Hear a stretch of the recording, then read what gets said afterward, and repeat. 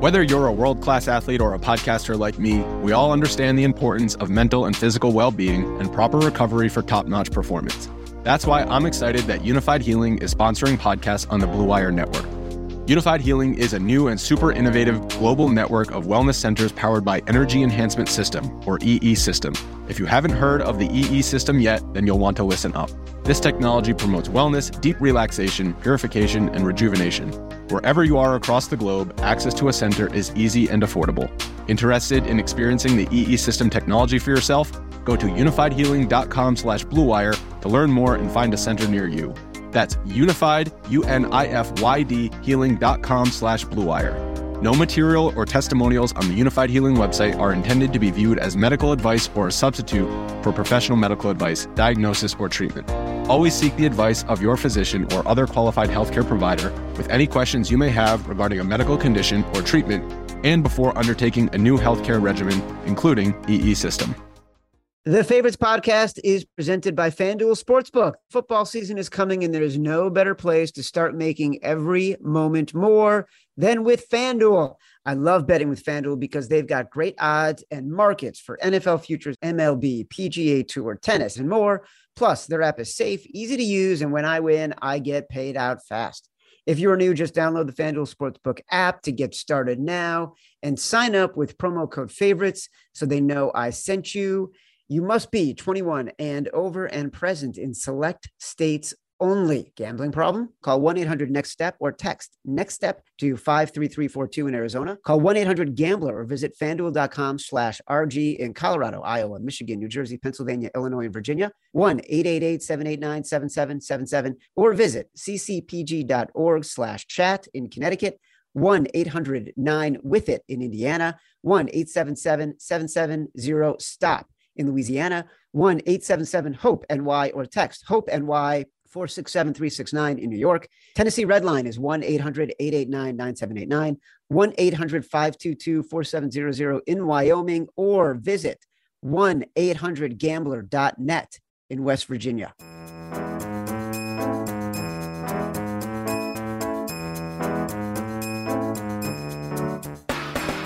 Welcome to The Favorites, the podcast from the Volume Podcast Network. I am Chad Millman, Chief Content Officer of the Action Network. I am joined, as always, by my BFF, my companion, my compadre, professional bettor from the fighting city of Philadelphia, South Jersey's finest, Simon Hunter.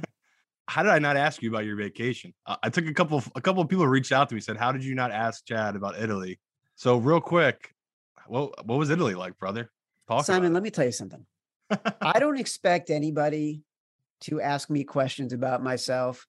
That is the burden I've placed on myself as a leader. All I can do is show interest in the people that I work with, care about them as deeply as I can. And if I don't get it back, it's fine. I don't take it personally. It doesn't matter. My job is to make sure that everybody that I work with is lifted up. So I'm not offended by it. Chad Millman is proud of himself. Italy was so shamefully, obnoxiously excellent. I almost hesitate to talk about it in a public forum. Because the rest of us are never going to go there. So you don't want to rub it in our faces, but I get it. I don't know that I'm probably never going. I don't know that you'll go there and do it the way that I did it. No. Being the mogul that I am. Yeah. Probably not going to sell a company worth $240 million. So I'm probably not going to do Italy like you did. It was truly extraordinary. I will say this, that we got very lucky. There were 9 of us. It was me and my wife and our 2 boys and my sister and her husband and their 3 kids. It's amazing to go away. You're lucky if you can get to go away. It was amazing to experience a lot of things in Italy. The Colosseum, which I sent you and Mitchell a picture of, it was spectacular. My wife described it yesterday to a friend, like it was just a special, wonderful trip. We're lucky to have done it. You'd recommend it though. So someone asked you, should I spend a bunch of money, go to Italy? You'd say, yeah. 100%. All right. Noted. Simon, one of the hardest things about coming back is mentally transitioning. One of the hardest things about being a professional bettor, being a bettor generally, is mentally fighting through the muck. You and I talk about this all last year. We will be influenced by what we see. We will be influenced by what we hear. Last year, it probably took us 4 or 5 weeks to get into a zone where we got out of the trash and just started focusing on what we know is right and staying true to that course no matter what, because we understand like how we can be at our best. There is nobody who is a better expert at understanding performance, the mental aspects of performance, than our guest today. If you listen to the show, you're probably a sports bettor, and whether you do it recreationally or professionally, as I said, it's no secret that sports betting can be one of the toughest, most mentally exhausting activities around. Simon, we brought in an expert who's exploring the science behind toughness. And by the way, this timing couldn't be better because we're getting into the point where we're all going to have to start making hard decisions as bettors. Today's guest, Steve Magness, is a performance expert and author, as well as the coach to some of the top distant runners in the world, literally writing the book on the subject, The Science of Running. But today he's got a new book, folks. We'll be talking to him about that book, Do Hard Things. It reexamines how we perceive the traditional model of toughness and its mentality of fear, false bravado, hiding weaknesses. In the sports betting world, we see plenty of this. Steve, you are going to have a captive audience today. And as someone who is an avid Pelotoner, rower, exerciser, I'm going to have a lot of questions. Welcome. Oh, thanks so much for having me. I'm so thrilled to be here, especially after your Italy vacation. I'm now jealous as well as thrilled to be here. But well, listen, you're a best-selling author. I'm sure you could find a way to get there. Though I've been to Italy once, but it was unfortunately to watch a track meet that I had people competing at.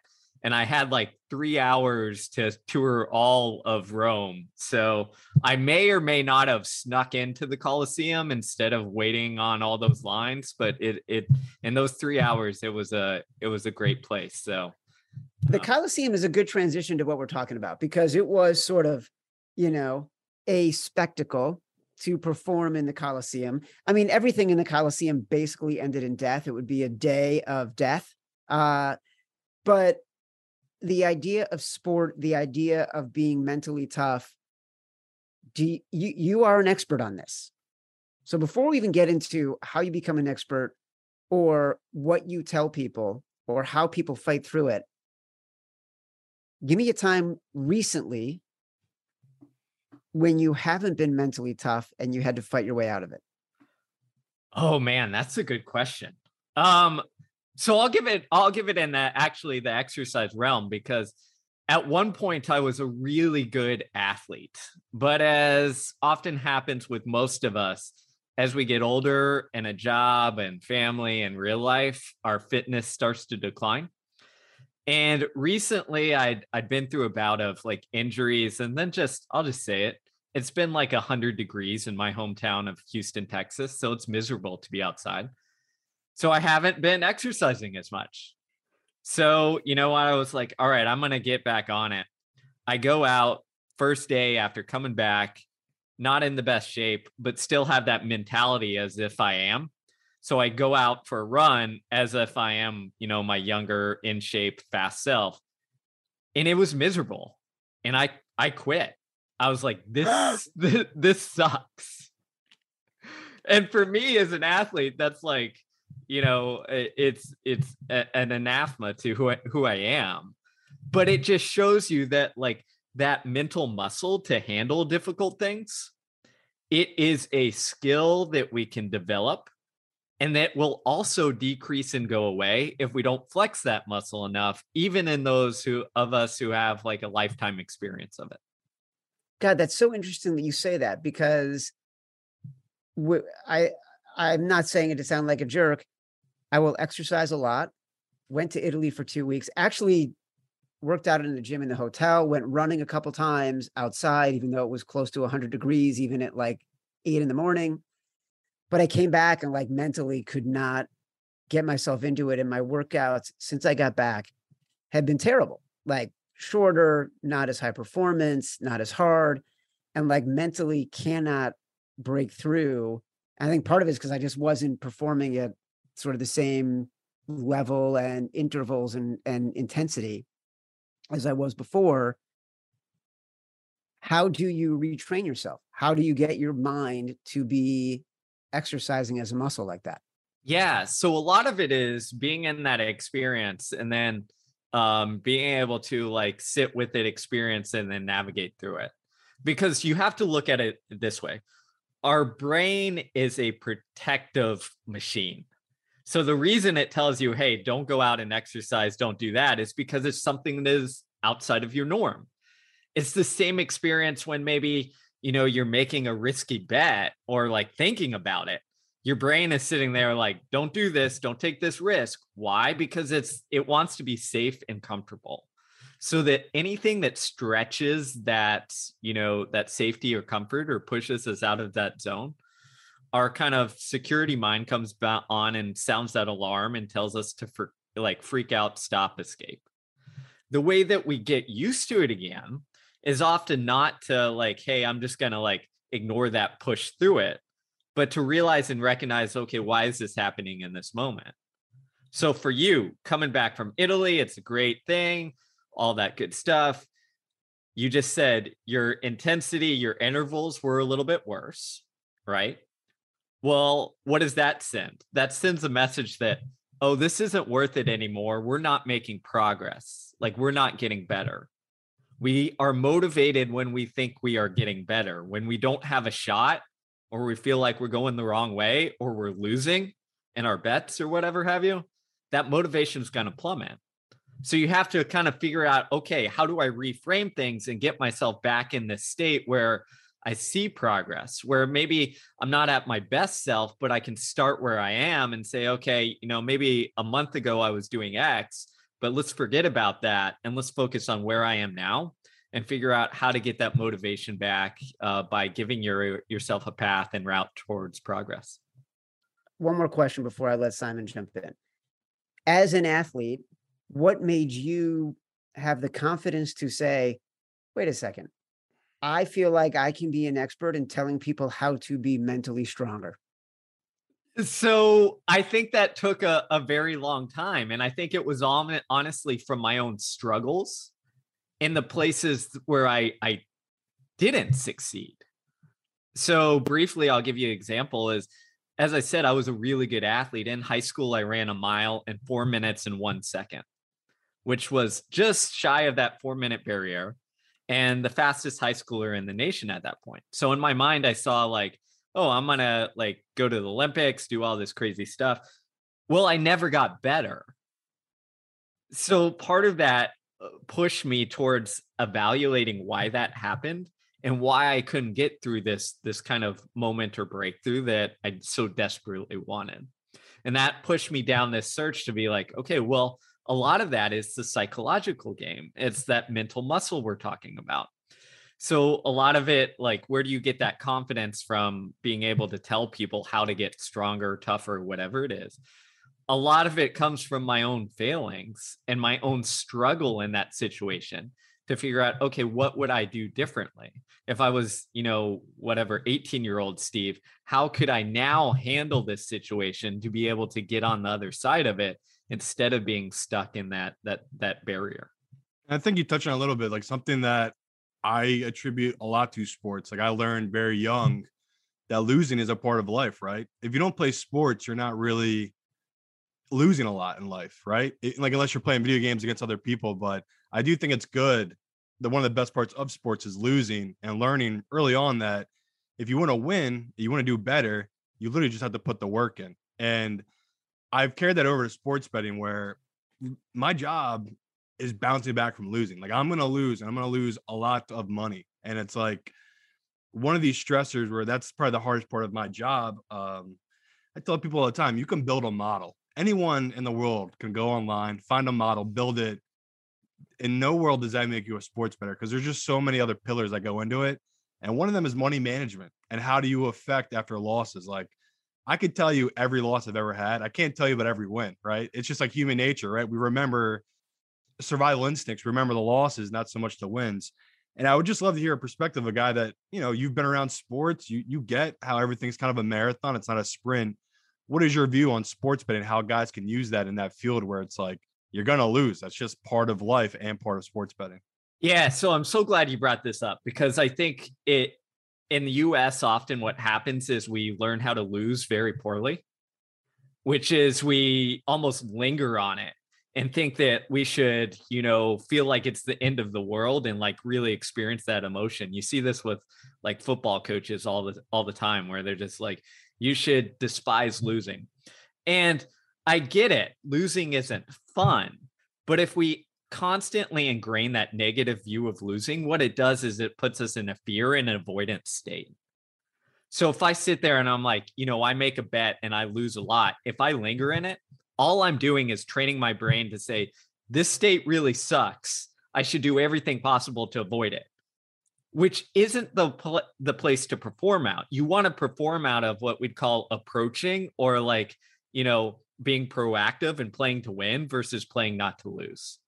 And actually, there's some fascinating research in the sports world that shows that, for example, after a tough loss, there was a study on professional rugby players, some of the toughest guys ever, that showed that, if a coach just like kept berating them after a loss and said, hey, this is where you messed up, this is how you screwed up, like, look at this game film and see everything you did wrong right afterwards, what happened is they experienced this stress response. They experience a high level of stress hormone cortisol. And then what happens is a week later, in their next game, those who went through that tough loss and like had their coaches berating them, they were stressed more before the next game and they played worse. On the flip side, the players who said, hey, that loss sucked, the coaches were like, that loss sucks, here's what we can learn from it, but let's move on. Before the next game that week later, they had an increase in testosterone, a positive stress hormone, and they were able to like have confidence and take on that game, and they played better. So often, like, how we handle those losses impacts us not just in that moment, but it impacts how we're going to bounce back and be ready to do the thing again. What do you do if you're like Simon, if you're a bettor, you're going through a season, you're not going to have that sort of external motivation or demotivator. It's all got to be internal. What are the hard things that you need to sort of steel yourself for when you're the only machine that's powering it? It's like a marathon, right? Like, you're not going to have someone yelling at you in the middle of a race. How do you get through 26.2 miles? How do you get through a 17-week NFL season with internally having to get through hard things? Yeah, it's incredibly difficult. And I think one of the things, especially when it's, I almost equate betting to like individual sports where you don't have that support group around you, where it's just kind of you alone in your head and you're trying to navigate that. And that makes it 10x, more difficult. And one of the reasons is because what happens is we essentially internalize everything. So it's not just that, oh, I lost this bet or I wasn't successful betting on this game. Your brain almost internalizes it as like, I am a loser. Like, it is my character that is like at fault here. Where in games, team games, like, you can blame it on someone else. You can you have this external that you can say, oh, it's the coach, it was the ref, it was someone else's. In betting, when it's just you making those bets, you can't do that.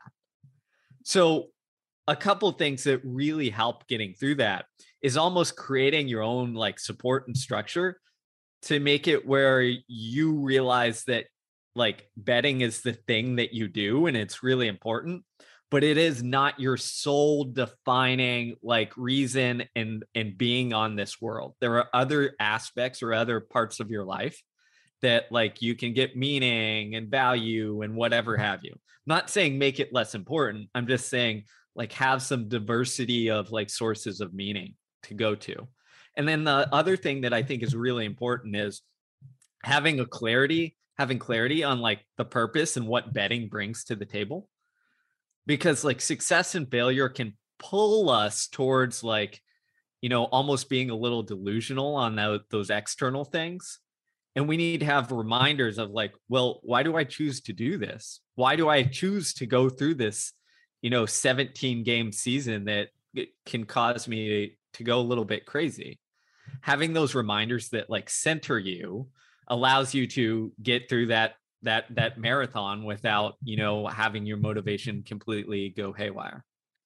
You mentioned something really interesting before, that if you're only doing something to improve performance, it can be demotivating.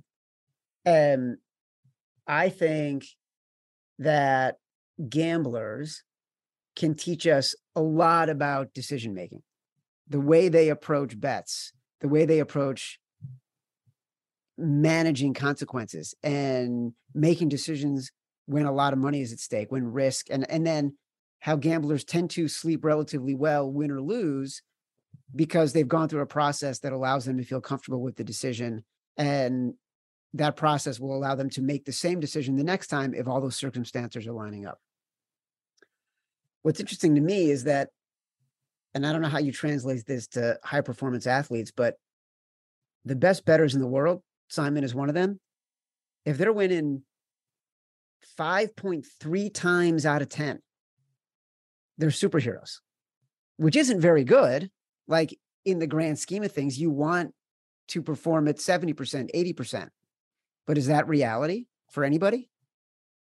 Yeah. What I would translate this to sport is actually you see the best athletes are almost like hyper real on embracing the reality of the situation they experience.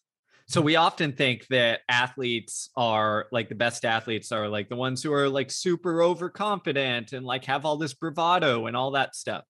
But what the research actually shows and what the experience of the best athletes shows that they can like distinguish like the task that they have at hand versus their ability to handle that or their capabilities. And they match that up and align that very, concretely. And I think that's what you're getting at here is that with gamblers and bettors, it's not, hey, I need to think that I need to, win every bet. It's being realistic on the sense that if I win, 5.3 out of 10 times, that's realistic. And that sets you up more for success and maybe not having that like negative emotional arousal where you think like, oh, I should win all the time or I should win most of the time, because that negative stress and arousal can get in the way of your decision making. The NFL Week 1 odds are out, and now is the time to try FanDuel Sportsbook. If you haven't already, get in on the action early this season right now. FanDuel Sportsbook customers can get a no-sweat first bet up to $1,000. Personally, my favorite NFL bet right now is the Atlanta Falcons over their win total of 4.5 this season. Just sign up using promo code FAVORITES. Place your first bet, and FanDuel will give you up to $1,000 back in free bets if you don't win. There's no better place to get ready for the football season than on FanDuel, America's #1 sportsbook and official sports betting partner of the NFL. Download the FanDuel Sportsbook app and sign up using promo code FAVORITES to get started with your no-sweat first bet up to $1,000. You must be 21 or over and present in Arizona, Connecticut, Iowa, Illinois, Louisiana in permitted parishes only, Michigan, New Jersey, New York, Pennsylvania, Tennessee, West Virginia, or Wyoming. First, online, real money wager only. Refund issued as non-withdrawable free bets that expire 14 days after receipt. Restrictions apply. Gambling problem? Call 1-800-NEXT-STEP or text NEXT STEP to 53342 in Arizona, 1-800-GAMBLER, or visit FanDuel.com/RG in Colorado, Indiana, New Jersey, and Virginia, 1-888-789-7777, or visit ccpg.org/chat in Connecticut, 1-800-270-7117 for confidential help in Michigan. Call the Tennessee Red Line, 1-800-889-9789, or visit 1-800-GAMBLER.net in West Virginia. Yeah, I talk on here all the time about like, I'm human. As much as I want to come on here and be like, I'm living the dream. Like I try not to rub it on people's faces on here, but I'm literally a guy in my early 30s, no wife or kids, tons of money, worked really hard in the industry. Now it's like, it's stressful, but the stressful days are kind of behind me a little bit, where like, yeah, I'm stressing about football, but am I hungry? Am I like worried about health insurance, like all that stuff? No. So I think what you said is good about perspective, where it's like, I hate sometimes doing this show, Chad. I'm not going to lie to you. Like, there's some times where I'll lose big money and I got to come on this podcast and talk about losing that big money. And it's like literally like reopening up a wound, right? Like, I've already done the surgery. Basically, my rule is I can drink, I can smoke, do whatever Sunday night. Monday morning, it's a new week, right? I dive into the new data. It's a new week for football. But then I come on the show, say we do it on Tuesday, and it's like I got to relive a horror. So I would say that was probably something I'd adjust to, where as a normal bettor, that's not normal. Like, you would never talk about, again, being killed on a Sunday, and you have to re-talk about it on Tuesday, where it's like that's part of the gig. So I would love to hear your perspective of the failure, because to me, that's just such an important thing in life for people, like you said about, I think that's an American thing, the failure thing, where it's like, I love failing. Like, I have all these memories in my life of these risks I've taken and of how I've failed. And it was like, who cares? Like literally, I tell people all the time about talking to girls.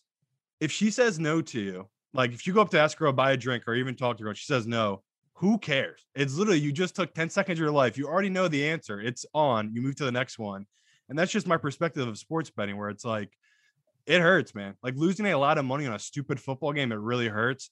But just like you talked about these sports athletes, I'm kind of bred for it. Like, I think one of my things I'm best at, I have something weird in my brain where it's like, I'm unfazed by it. Like, I just know you put the work in, the winning comes. And I feel like you just talked about that with athletes. Like, they have the same way of thinking.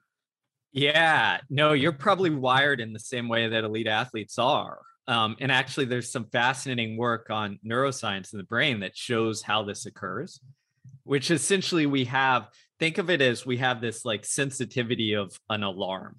And for some people, it's like they fail and it's like the alarm goes off and it's like life or death. My life is over.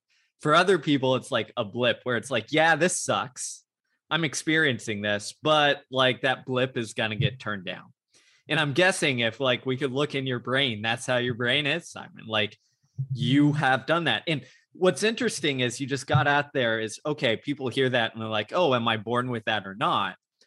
Well, the research is, again, clear, is like, yeah, some people are better at it than others, but we all can train to improve that kind of alarm sensitivity. How do you do that? Two main things is, and you just described this, you inoculate yourself.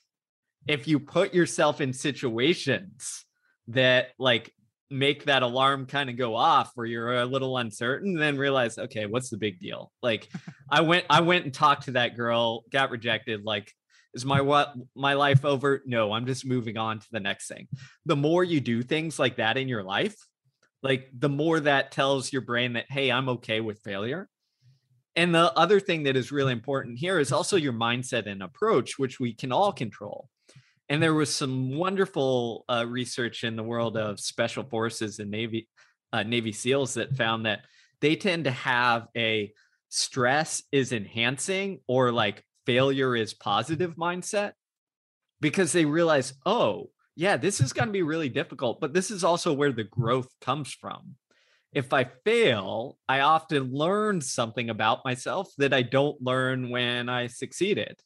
So it can be this positive. And they found that, again, most of the Navy SEALs have this just subtle mindset shift that other people often don't. So to me, it's pretty simple. It's like, put yourself in the right mindset and then allow yourself to explore and take risks and fail.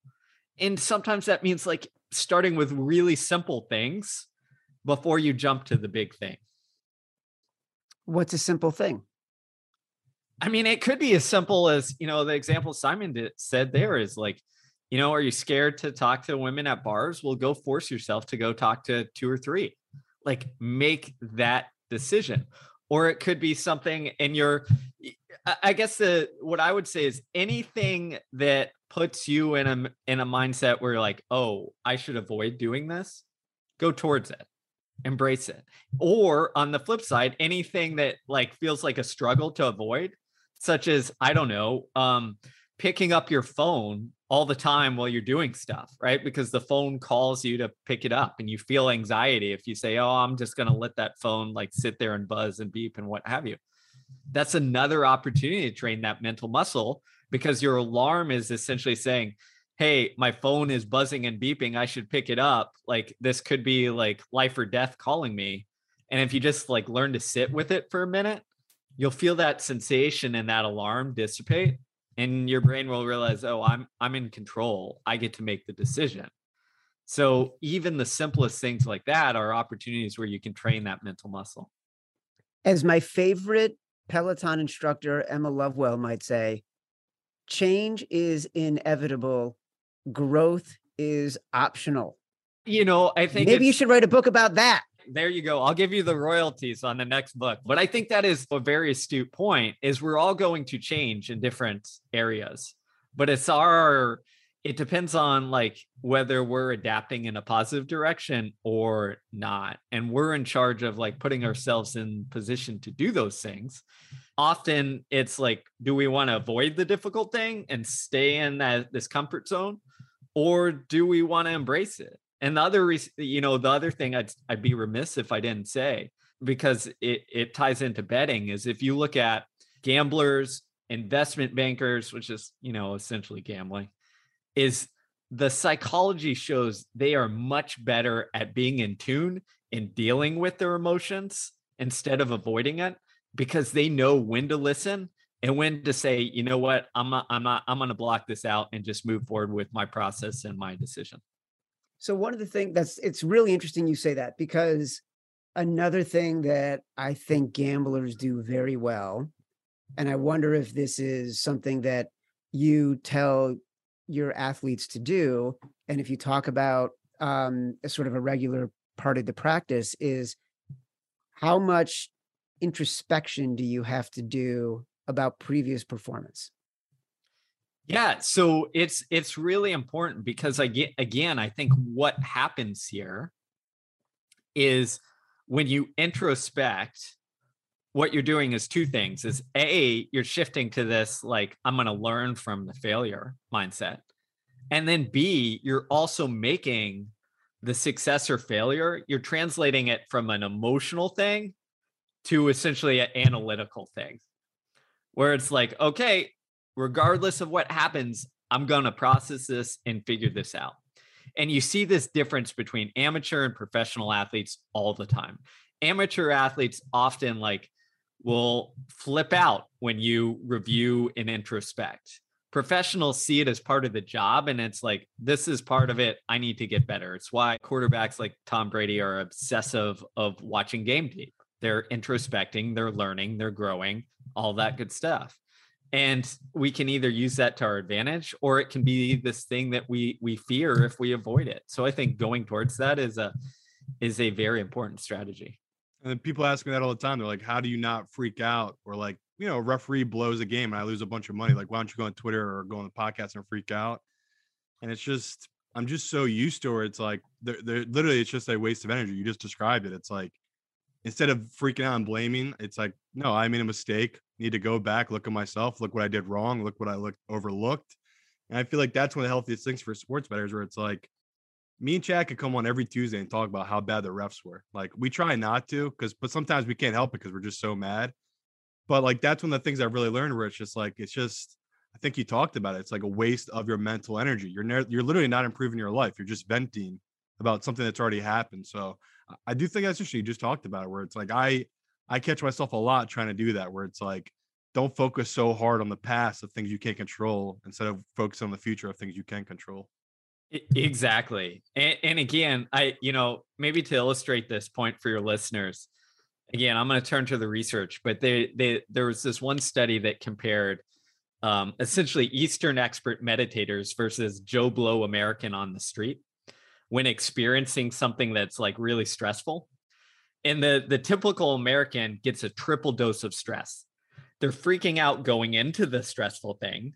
They're freaking out during the stressful thing. And then that stress is lingering after, just like Simon said. You look at expert meditators, their stress levels, both in their body and brain, only went up once during the difficult thing when it's supposed to go up.